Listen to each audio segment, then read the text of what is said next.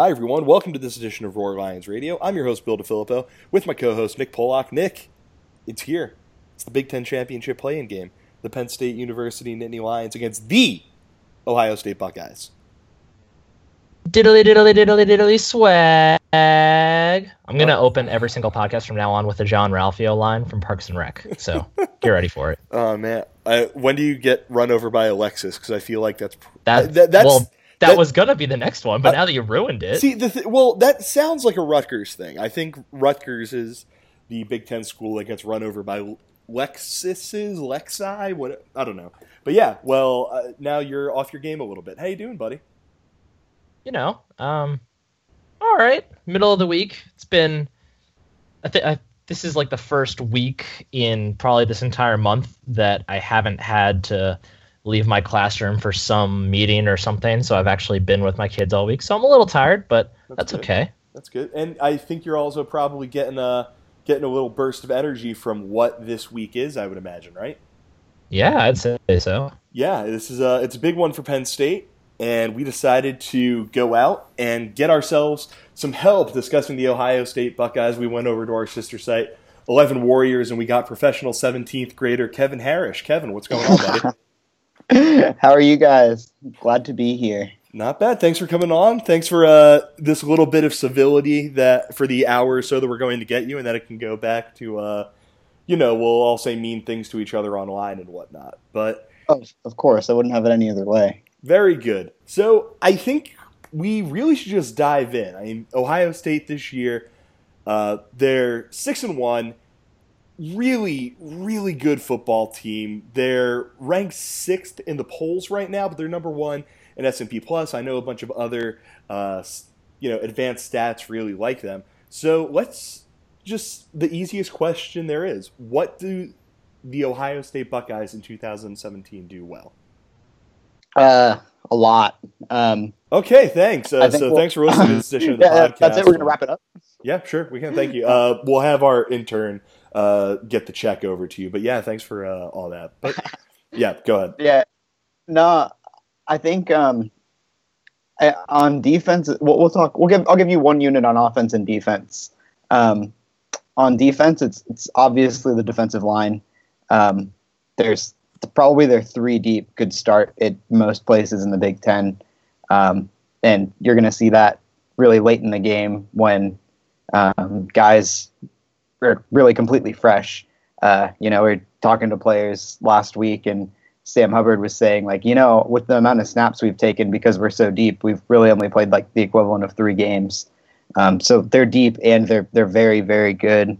And, offensively, I think Buckeye fans don't really believe this, but the passing game is really, really good offensively. And I think that's kind of Buckeye fans are a little apprehensive to hear that because, it was not good last year. It was not really good the year before that. But statistically, this is on pace to be Ohio State's best passing performance, as far as the season goes ever. Yeah. So I do kind of get the sense that the most popular guy on Ohio State's team is probably Dwayne Haskins, just among the fans and whatnot. Yeah, just ask Micah Parsons. Micah Parsons and Jackson Carman, is that the other one? It is, yeah, yep. Jackson Carman. Yeah, and Kirk Herbstreit was right there to defend JT's honor. And what was my favorite thing about college football is it's very weird. I don't think anything that happened this year was more weird than Kirk Herbstreit getting into a fight with a recruit over JT Barrett. That was awesome. But yeah, when you hear that's like peak college football. Yeah, but when you hear that about Ohio State, I guess the 2 surprises are, one, we know what JT Barrett is. We know that he has his ups and his downs throwing the football, but over the last couple of games has been really good. I think the bigger surprise there would be the wide receivers, because kind of the prevailing narrative for the last year and a half with Ohio State is, well, the reason JT is struggling is because the receivers can't get open. And it seemed like a lot of the, I don't want to say blame, but a lot of the attention has been on the receivers not helping Barrett out. Has that not been the case this year? I think the thing is there's talented receivers, and I think last year that was the easy easy sort of like finger to point to, because JT Barrett didn't switch. Like, he's not like, he didn't turn into a different person. So that was kind of the obvious, like, well, it can't be JT Barrett because we've seen what he can do. It's got to be the receivers. And I don't know if I would even at this point like place all the blame on the receivers. Now, there were some routes that were just atrocious last year, especially in the Penn State game.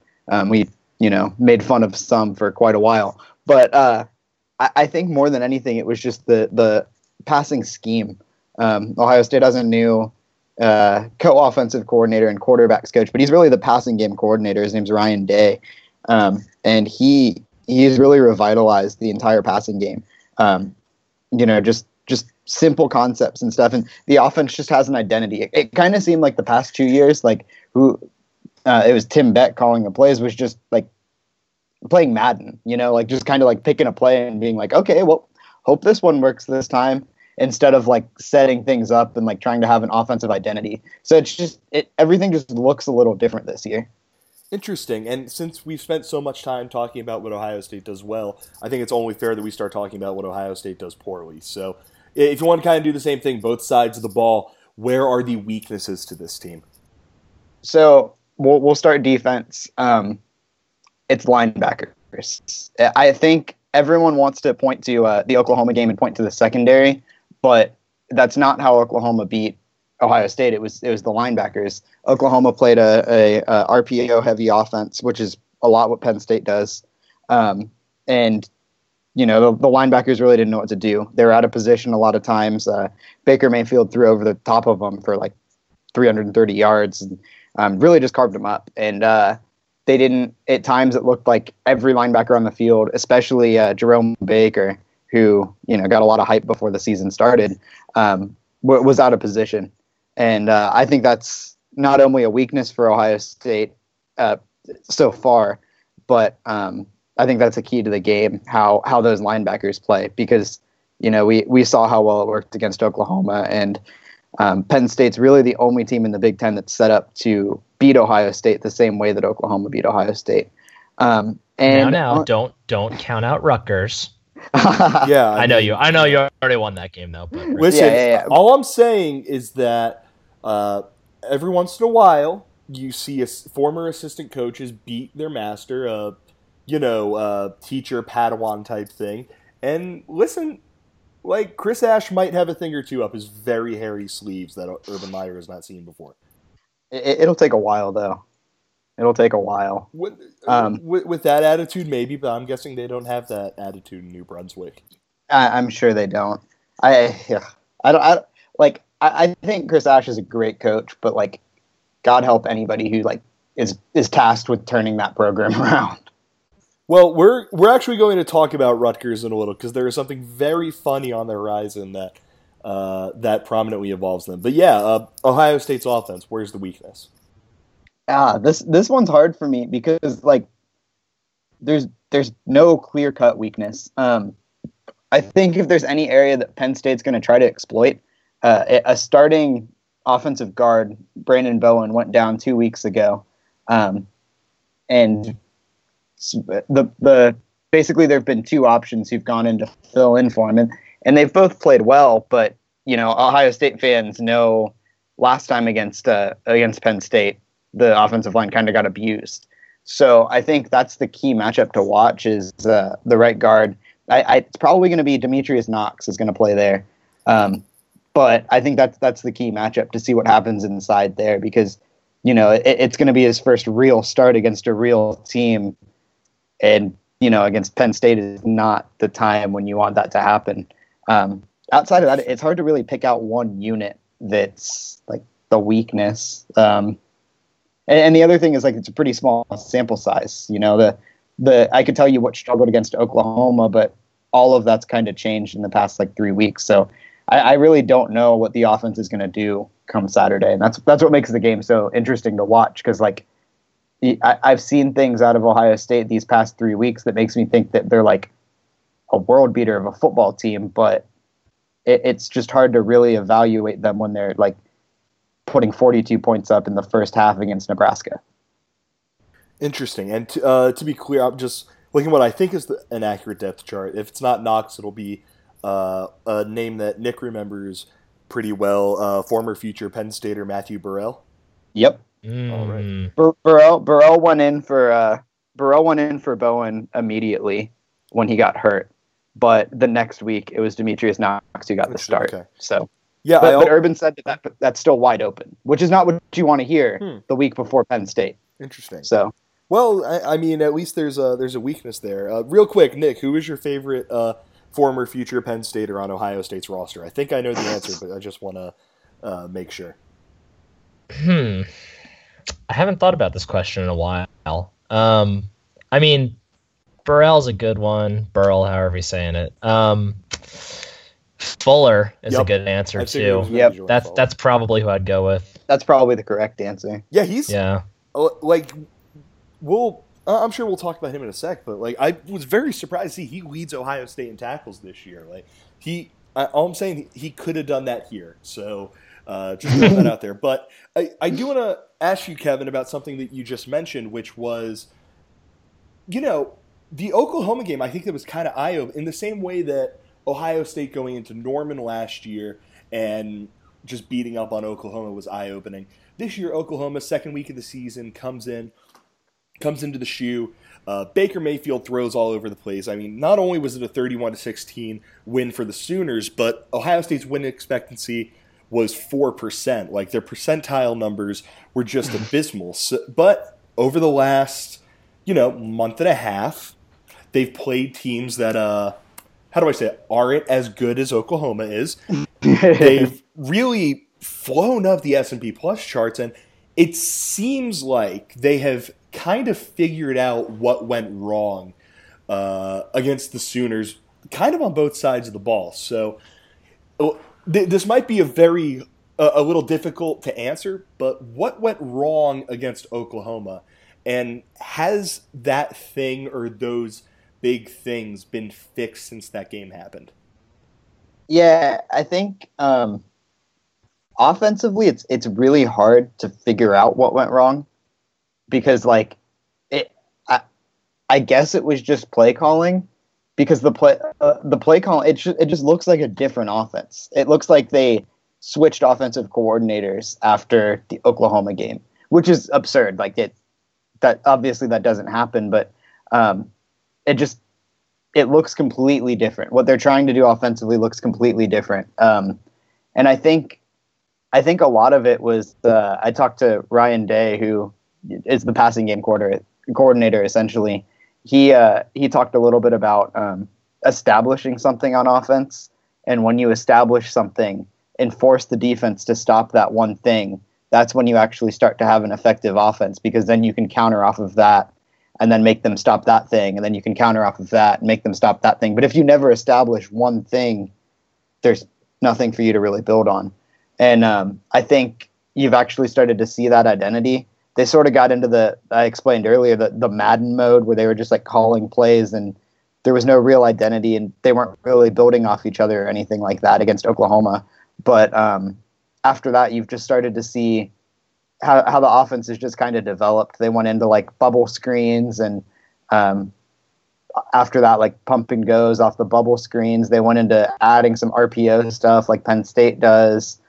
They've added the mesh concept and packaged it in weird ways. So the offense is just a lot more creative. And defensively, it's really hard to see how this defense is going to play, because Oklahoma and Indiana both did two things to Indiana to negate the defensive line. Indiana got the ball out of their hands as quick as possible, and Baker Mayfield just kind of rolled out and they did a lot of RPO stuff.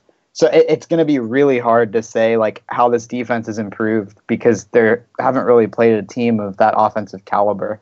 Because I think this defense is just more athletic than pretty much every team that they play. And even if they're out of position, sometimes they can make the play. So it's hard to really like say this scheme has been fixed. So we're going to see on Saturday as far as the defense goes. And, they play in Trace McSorley and Saquon Barkley. We're going to see. So. Yeah, I think it's going to be just really, really interesting. Like, you would think, Nick, that Penn State is basically just going to watch that Oklahoma film and go, oh, so this worked, this worked, this worked, this worked, this worked. Let's do all that. And even the Indiana film, because it was like Nick, you and I both watched the game, and Kevin, I'm going to assume that you watched the game, but yes. It was comical watching how fast Richard Legal was getting the ball out of his hands. It was like he was getting the snap, and he was so terrified of getting hit that he was just trying to throw the football. And I imagine these are all things that Penn State is going to try and do this week. And Nick, I want to ask you, when you hear everything Kevin just said about Ohio State's strengths, Ohio State's weaknesses, what their issues were against Oklahoma, namely, how do you expect Penn State to come out and attack Ohio State? Well, I think, first of all, I think it's fair to say we don't really know, considering we had no idea what they were going to do against Michigan, and Totally they pulled fair. out this Wildcat read option inverted thing. Wildcat option, which was maddening and beautiful. It was I can't imagine how frustrating it must be as a defensive coordinator who hasn't faced Penn State yet to have watched that game and think, Jesus Christ, now I have to deal with this too. I think that I think the main thing that I've noticed when watching Ohio State and watching that Oklahoma game, and I don't think Penn State will just sit down and watch the Oklahoma game. I think we know that the coaches are smarter than that to know that this is a different team than they were then. But I kind of agree with what Kevin said about the linebackers. It seems like that's the unit where they tend to maybe just get caught with their eyes in the backfield just like a split second too long. That is what we saw against Oklahoma, and I think that's something that Penn State will try to exploit since they run the read option on every single play. So that's kind of where I expect Penn State to start. I think the offense will look fairly familiar to start. I think they'll start off with their normal base concepts out of the RPO and try to get a pretty equal dose of Barkley and McSorley running the ball early. I think we'll see those typical quick slant passes that they love to go with Johnson and Hamilton. But the thing I'm not sure about, and the thing that I'm curious to see, is if they attempt to dial up the deep ball the way that they did against Michigan, because we hadn't seen that at all this year, really, until Michigan. We had seen a few 20-plus yard passes to Deshaun Hamilton here and there, but it was never really a huge part of the game plan like it was against the Wolverines. I think that it's too ambitious to say that McSorley will have time to do that, because although Penn State's offensive line played really well against Michigan's defensive line last week, I still feel like I need to see more sample sizes of both Ohio State and Michigan to really decide where those two defensive units stack up next to each other. I think it's clear that Ohio State has the better defensive line, even if Michigan's is very good.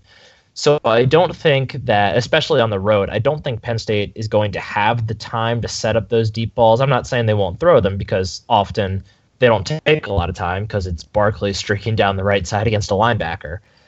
But I'm curious to see if they attempt to set up any of those longer developing plays, because it's going to get really risky when you have Lewis and Bosa and Hubbard and Holmes and every single other terrifying weapon along the defensive line that Ohio State has coming right at a improving but still average Penn State offensive line.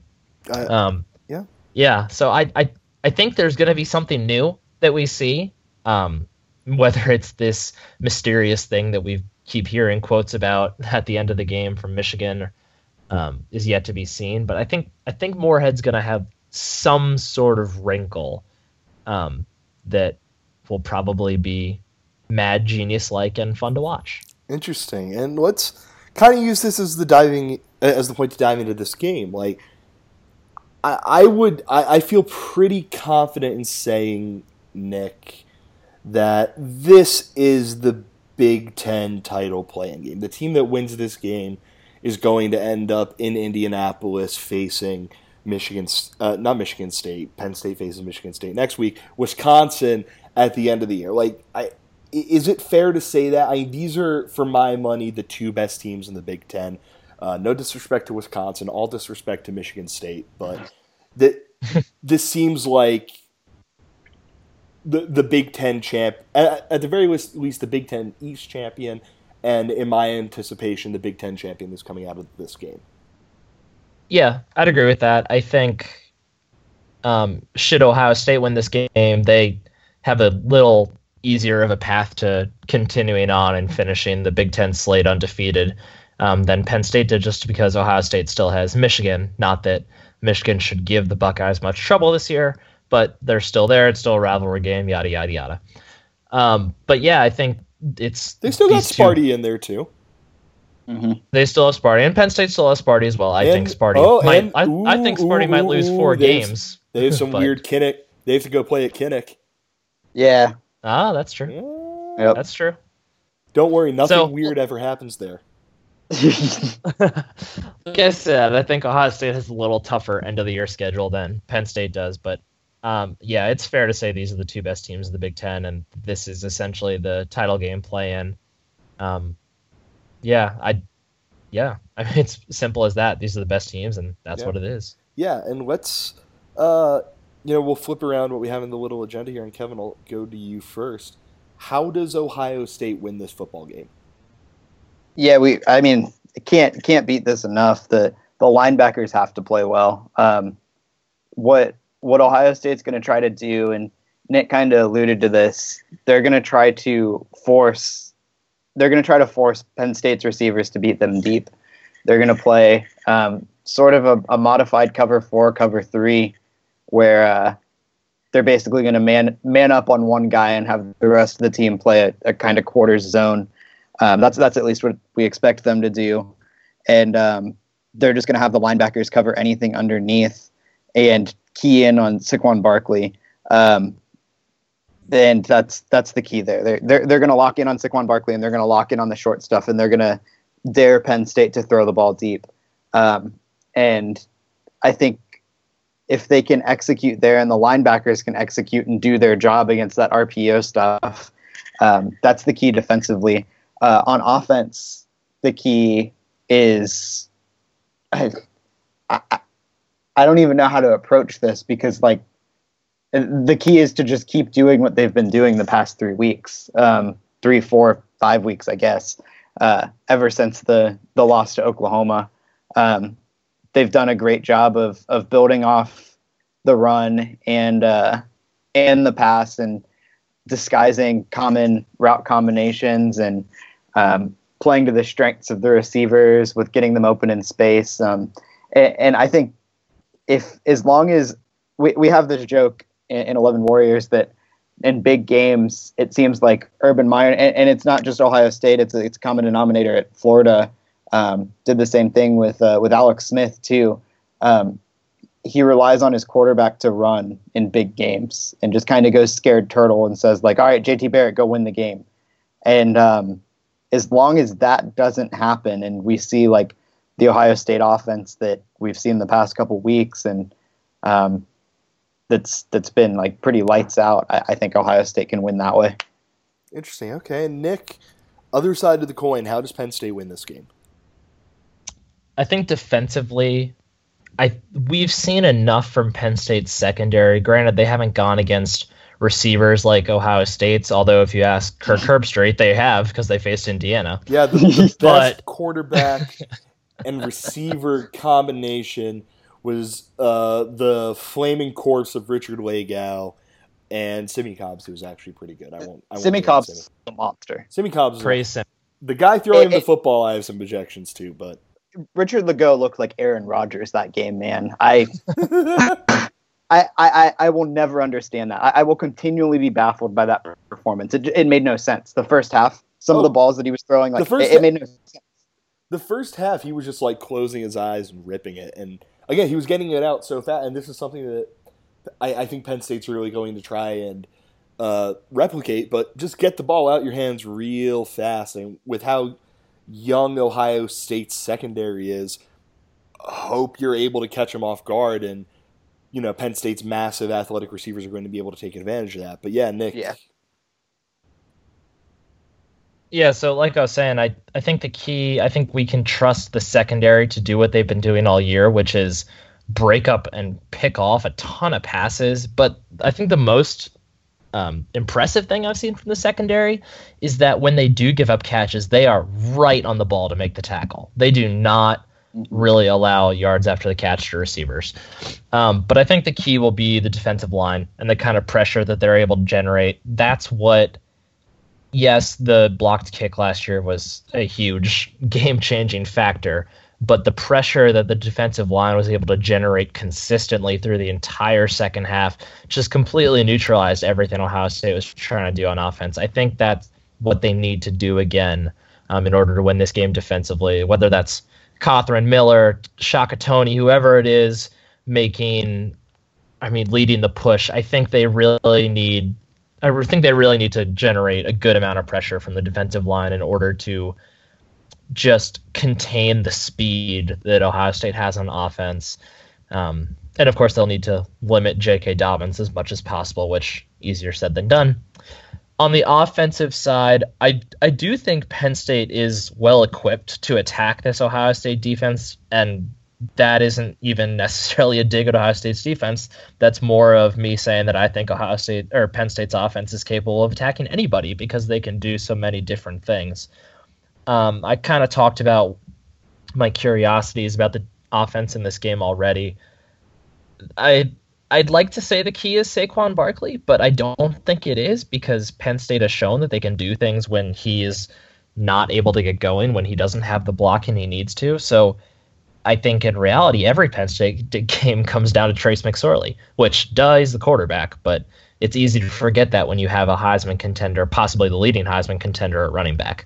If McSorley is able to scare Ohio State enough with his legs, if he's able to get those linebackers just thinking about one more thing, they're already thinking about containing Barkley. They're already thinking about Gesicki out of that backfield role he's taking back there on these read option plays. They're already thinking about these quick slants because they're going to throw the ball quick. If he can also get them to pay attention to his legs, then things are going to open up a lot more. That deep ball probably opens up a lot more. So I think the key will be how well McSorley is able to move the sticks on the ground when he has to, how well he's able to navigate the pocket. And it's going to be really fun to watch it. This is going to be a really fun matchup. I think I agree. And you kind of just addressed yours, Nick, but your matchup to watch in this game. So, Kevin, let me go over to you. Not on both sides of the ball, just the one matchup that you think ultimately decides this game is blank. I think it's Ohio State's defensive line against Penn State's offensive line. Going back forever, the team with the better defensive line or the decisive advantage in the trenches wins the game. And I think there's a chance that Ohio State has a decisive advantage in the trenches with how good that defensive line is and how deep that defensive line is. And I've seen it over and over again. It doesn't matter how good the running back is. It doesn't matter how good the quarterback is. It doesn't matter how good the offensive scheme is if the point of attack is just getting dominated by the other team.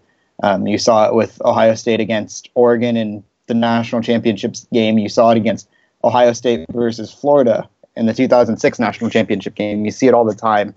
It comes down to owning the trenches. And I think that's the key. If Ohio State's strength, the strength of Ohio State's team by far is the defensive line. And if they can't have a decisive advantage on that front, I don't think they can win this game. Interesting. Nick, do you have a specific answer you'd want to give to this, or do you think you kind of touched on that?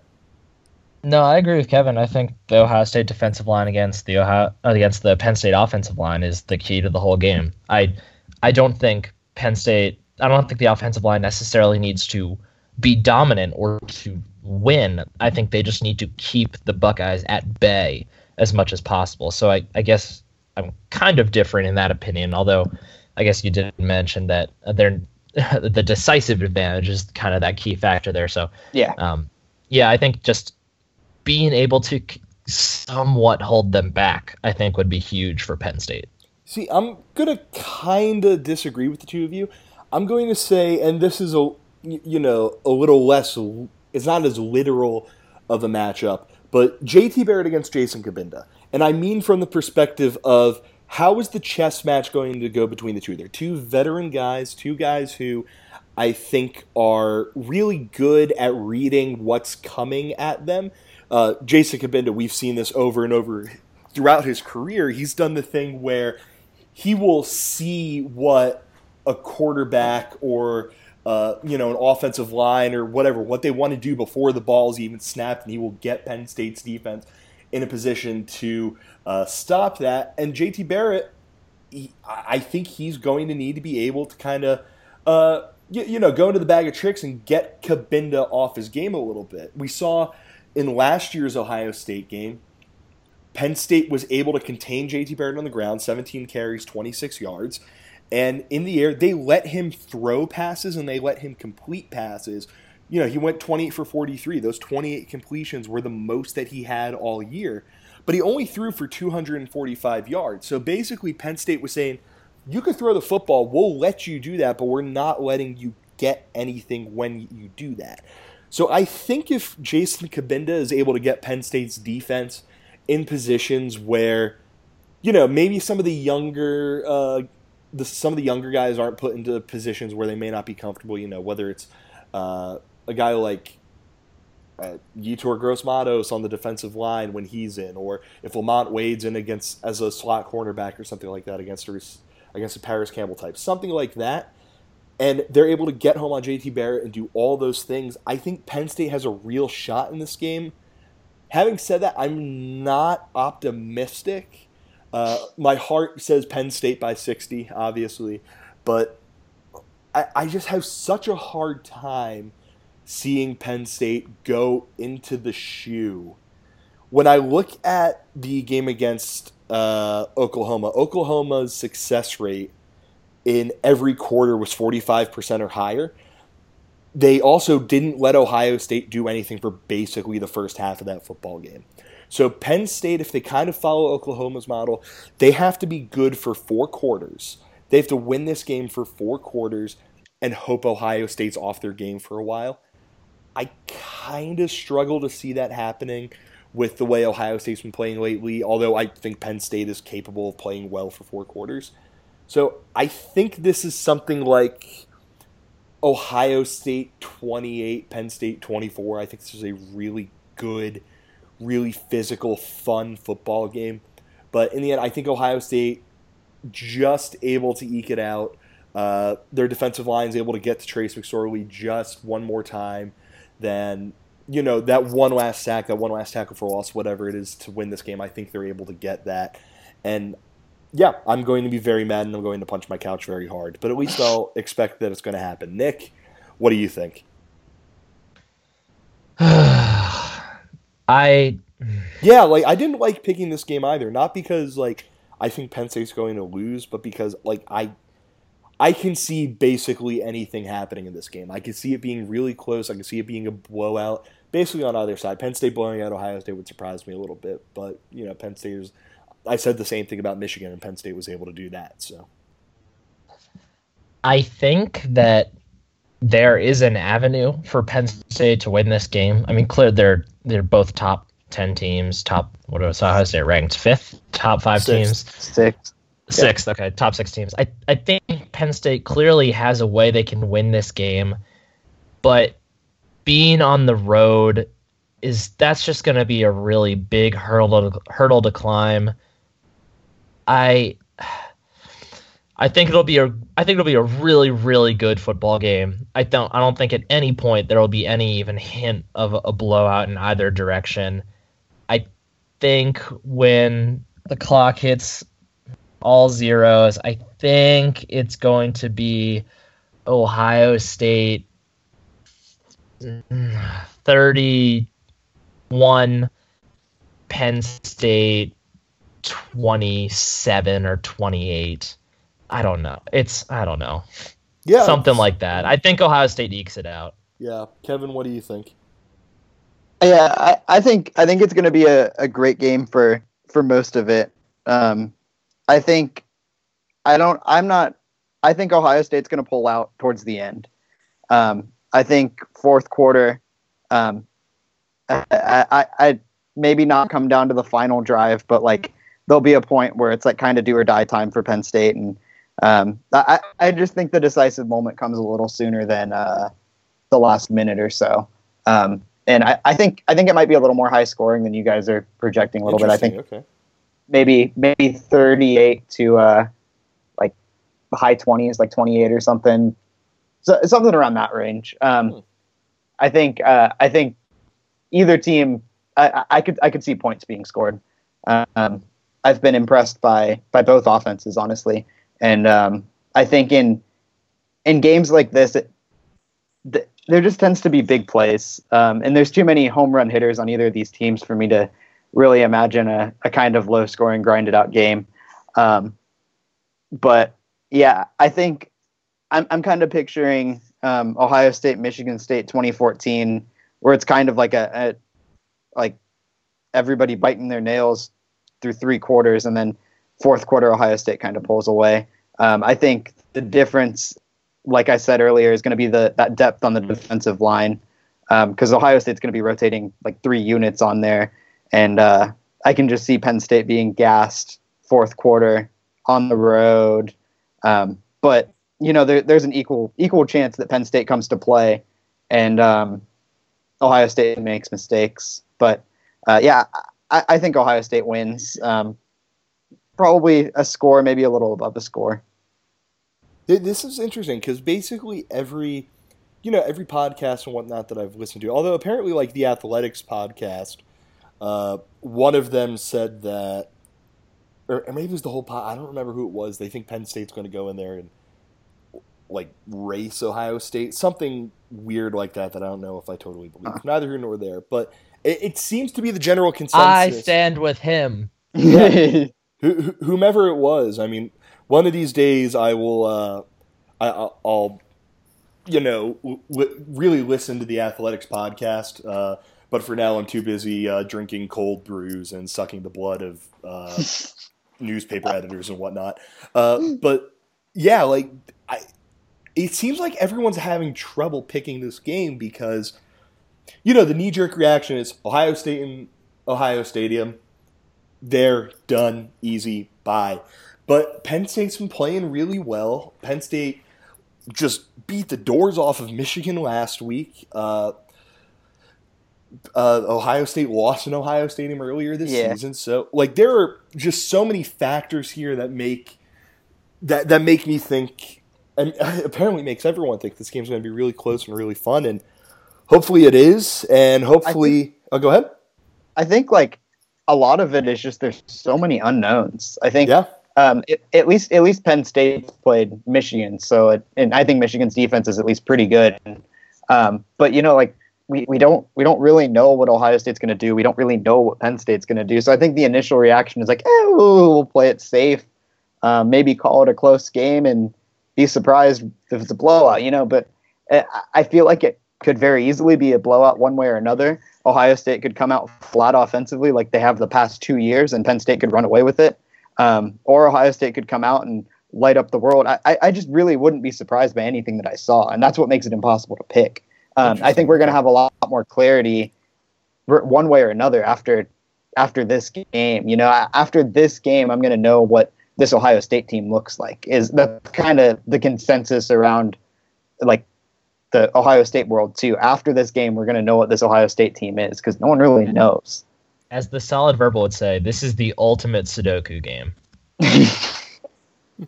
We will know very well what both of these teams are after this. Nick, one last question, and I'll ask Nick just because this is very much a homer question. But let's say Penn State's able to win. Penn State's at 8-0. Penn State has. We're going streaking. Oh, we're going to get real weird in a sec. Penn State's 8-0. Penn State has back-to-back wins over Michigan and Ohio State. Went into Columbus to beat Ohio State. This little team down in Tuscaloosa is off this week. If Penn State is able to get the win this weekend, will they start? Not will they pass them. Not will they pass them. I'm not going to ask that. Will they siphon off a couple of first-place votes? No.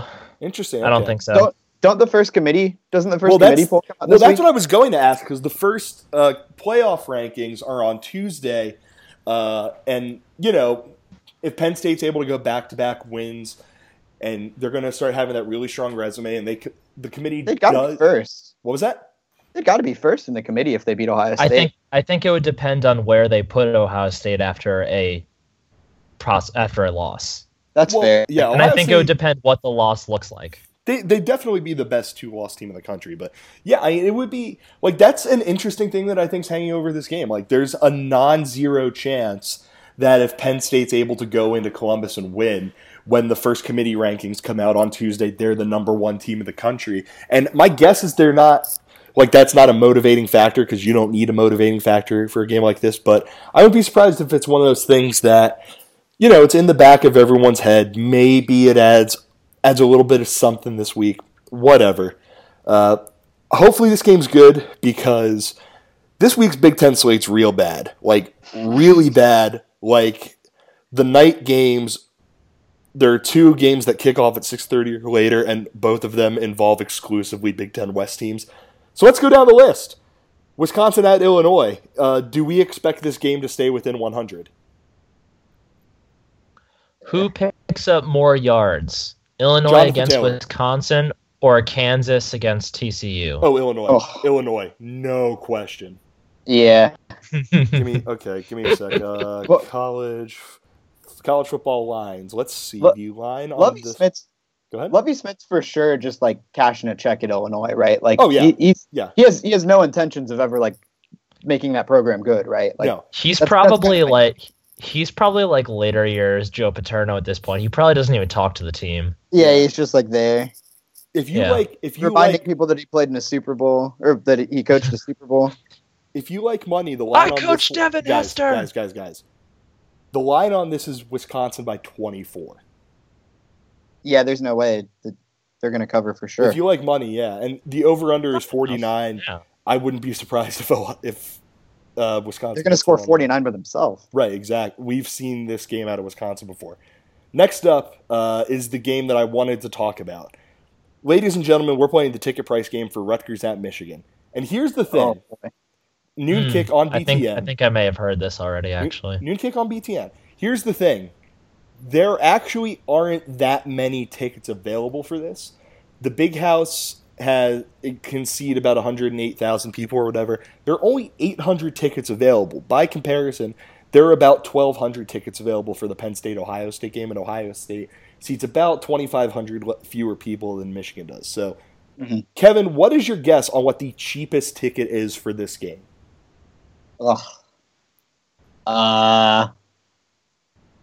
Supply and demand here. We're going to say, man, this is such a trash game, though. Michigan fans are crazy. Michigan fans are crazy. Do you remember that?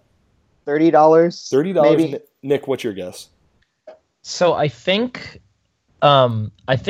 actually last week the Shutdown Fullcast, or maybe it was this week, actually played this game a little bit, which we'll have to bust out copyright infringement on there. Oh yeah, Ty or Dan, if you're listening, our lawyers are going to be on you like white. No. It was the Fullcast. Not the full cast. Okay, Spencer, Jason, Ryan.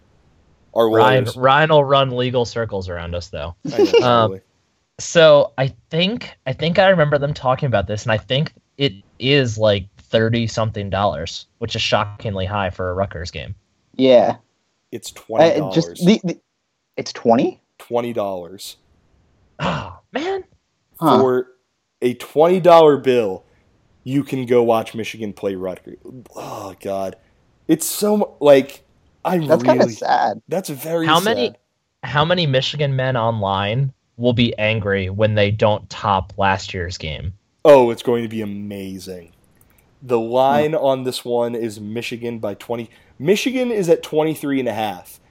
The game we just talked about, Wisconsin against Illinois, is at 24. Wisconsin is better than Michigan, and Illinois is worse than Rutgers. So I don't like. There's a non-zero chance that Michigan only wins this game like 28-10 or something. Well, yeah, they'd have to at least score as many points as the line. So I just don't see that happening. So right, yeah. No, oh God, I'm so glad that Penn State gave like the kill shot on the Michigan season. That's really good. Yeah. Is there any reason at all that either of you would tune into this game? No. Um, Are there any other games? I would hope that Michigan invited a bunch of recruits just on the off chance that Rutgers pulls a massive upset and flips the table on what Michigan did to them last year. Well, I mean, Michigan's going to invite a bunch of recruits because they can all come over with Rutgers from New Jersey, but This is true. yeah. Yeah. The entire Paramus Catholic team. Next game, Sparty traveling to Evanston, 3:30 kick ESPN. Northwestern is very bad. Sparty, despite the fact that I'm still not convinced that they're incredibly good, should win this game pretty comfortably. It's going to be gross. It's going to be ugly. It's going to be on during the Penn State and Ohio State game. So if you want to take a break from Penn State and Ohio State playing a fun game and you want to watch a game that maybe sets football back a few years, Michigan State Northwestern is for you. Nick, the question, if a Michigan State player gets arrested this week, will they be suspended on Saturday? And if not, why not? It's funny. In the time that you asked that question, LJ Scott picked up 4 more parking tickets. I do want to say I don't think Northwestern is terrible. No, I don't either. I think they're playing a lot better. I know Penn State fans, their perception of Northwestern is that they're terrible since Penn State just beat them 31-7. But I think they've actually been playing okay, and I know the game against Wisconsin. Yeah, they were totally in that Wisconsin game. I mean, I think it was more. I watched most of that game. I think it was more of Wisconsin kind of falling asleep than anything. Mm-hmm. But I know the Northwestern Iowa game was hot garbage last week, but they still won. And I think Michigan State is unbelievably overrated and could potentially lose 3 games before the season's over. Are you telling me that you don't believe in Michigan State because they were able to get up by a score before a monsoon hit John O'Corn? I am telling you that I think Northwestern wins this game. Ooh, look Nick being spicy on the podcast. Yeah. I mean, I picked him to win the Big Ten West before the year started. And that's not going to happen, but I got to stay true. No, I don't think they're bad. I think that's a less than trash game. I mean, obviously no one's going to watch it, but it's a less than trash game. I think it'll be okay. Maybe I take that back. It's for sure going to be a trash game, but it could be close. Clayton Thorson is bad. So is Northwestern. I'm going to stick to this for a while. Moving on, a game that I think has the potential to get weird. I don't think it's going to be good by any stretch of the imagination, but it has the potential to get weird. Indiana at Maryland, 3:30 kick, BTN. Maryland is very good at playing football games that just don't make a lick of sense, in that, maybe they're going to have a linebacker kick field goals and snap on offense, but he's going to do that better than their starter would. And also, Indiana is Indiana. So we might get college football scoregami here. I'm not 100% sure, but I do know I'm not going to watch this game. There are more tickets available for this than there are for the Michigan-Rutgers game. There are 827 available. And Maryland Stadium is Maryland. It seats, drum roll please, brrr. My internet's being slow. It seats 54,000 people, so yeah. I don't plan on watching any of this. It's going to be very bad. Nick, say something nice about it.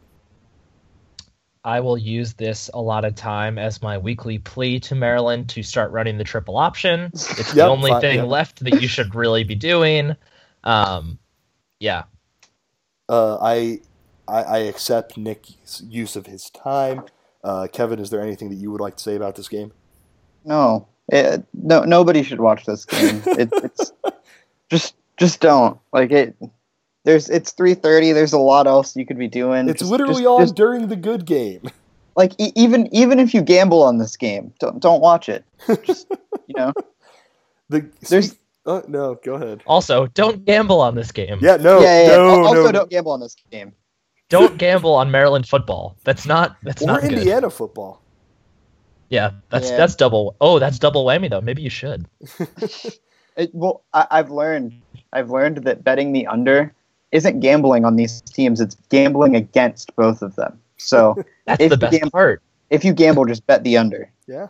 Yeah. You get to just mercilessly root against both teams. Yeah. It's so much fun. Yeah, the over-under in this game is 51.5, so... Yeah, give me that under. Yeah, that seems like a really good under.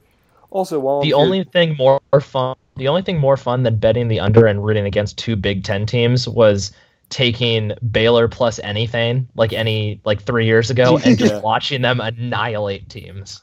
Also, real quick aside, if you like free money while we're on the topic of gambling, Penn State, Ohio State's over-under is 56, so that seems like it's ripe to go down. But neither here nor there. Let's move on to a game that, again, you really should not watch. Minnesota at Iowa, 6:30 kick, FS1.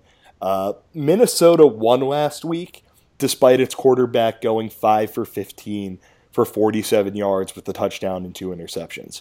So, for how much Iowa is Iowa, I think I'm going to pick them to win this one because I just don't think that Minnesota is going to be able to win this game unless they can throw the ball a little bit.